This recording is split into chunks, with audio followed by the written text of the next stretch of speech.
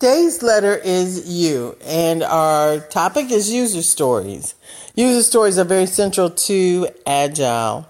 Let's break down a user story. A lot of you may be familiar with the format as a, where you identify the persona or the who, I need or I want, and that's where you identify the problem scenario, so that. And that is where the value statement is defined. So put it all together as a fill in the blank, I want or I need fill in the blank, so that fill in the blank. Now, the user stories are broken down into very small increments so that in your planning process, you can do multiple stories within a sprint or iteration. Never would you take a whole story and just complete one story in a sprint. If the story is so big, it'll take the whole sprint. We go back and we continue to slice it even more. As well as never would we have a story go past a sprint. That's a definite no-no. So if you have 2-week sprints, your stories have to be less than 2 weeks, where you can do multiple stories. And all this is so you don't have any surprises. Too often when we take big chunks of work and we estimate them, when we start doing the work, we get surprised once we start looking at the code.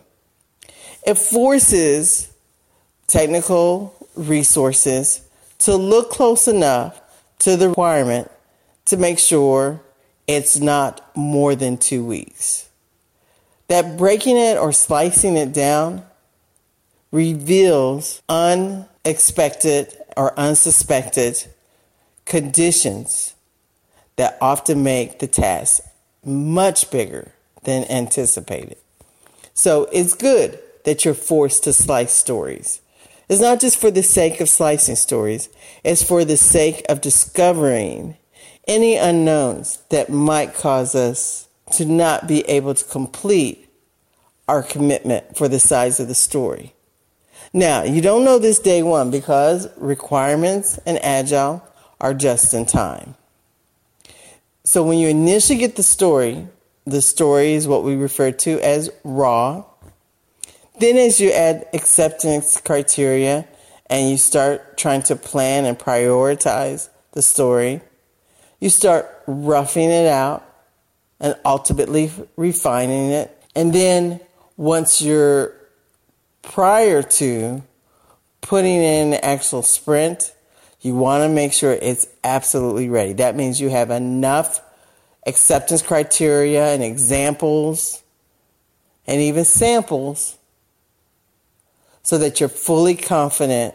Not when I say you, I'm talking about everyone on the team that has to do the work is fully confident in the estimate. So do whatever refining and finalizing you need to do to get a thumbs up from everyone that's going to do the work. Now, going back to the whole format of the user story, just want to recap. There's the persona. Those are the who. Who is the person that's going to initiate, own this story, define this story, be the subject matter expert for this story. The next component, the problem statement. That's the what. So you've got the who and the what. That's what they need, what they're going to use it for, what they need to accomplish. Now, keep in mind, along with every what, there's a what if. Those are often what we know in traditional requirements as alternate paths or negative paths. Do your what ifs early. Now, these may spawn other stories, and that's okay. And then ultimately, there is the value statement. What's the value? What makes it important? What are we solving with this story? And based on the level of effort, do we want to spend, or how much do we want to spend to solve this particular problem?